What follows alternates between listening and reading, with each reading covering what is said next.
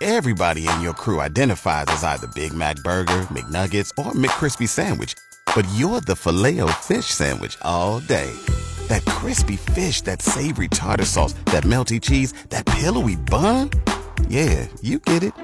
Every time. And if you love the Filet-O-Fish, right now you can catch two of the classics you love for just $6. Limited time only. Price and participation may vary. Cannot be combined with any other offer. Single item at regular price. Ba-da-ba-ba-ba.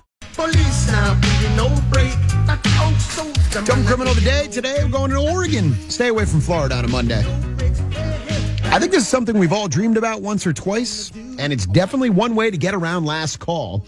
The security system at a bar in Lincoln City, Oregon, called the Beach Club, picked up some activity after 3 a.m. on Thursday, so the owners called the police.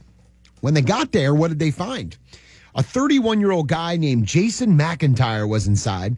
Apparently, he was in the bar drinking that night, and it was shutting down, so he managed to hide until the employees closed up and left. And that's not like a short period of time. For anybody that's worked in the bar industry or restaurant industry, even after you close doors, you're there a while. You're cleaning up, you're counting out the cash, splitting up tips, getting everything ready for tomorrow. So it's not like this little short period of time. Wherever he was hiding, he was there a while. Once he had the place to himself, he got back up and got back to drinking. And he had the whole bar to himself. But yeah, there's security for all that. He was arrested for burglary and theft, and I can only imagine how drunk he was when they took him in. Where did everybody go? I thought the bar was still open. No, dude, no. You hid to drink all the liquor.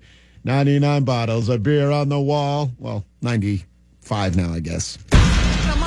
Mornings with Elwood on Q-Rock. Good morning.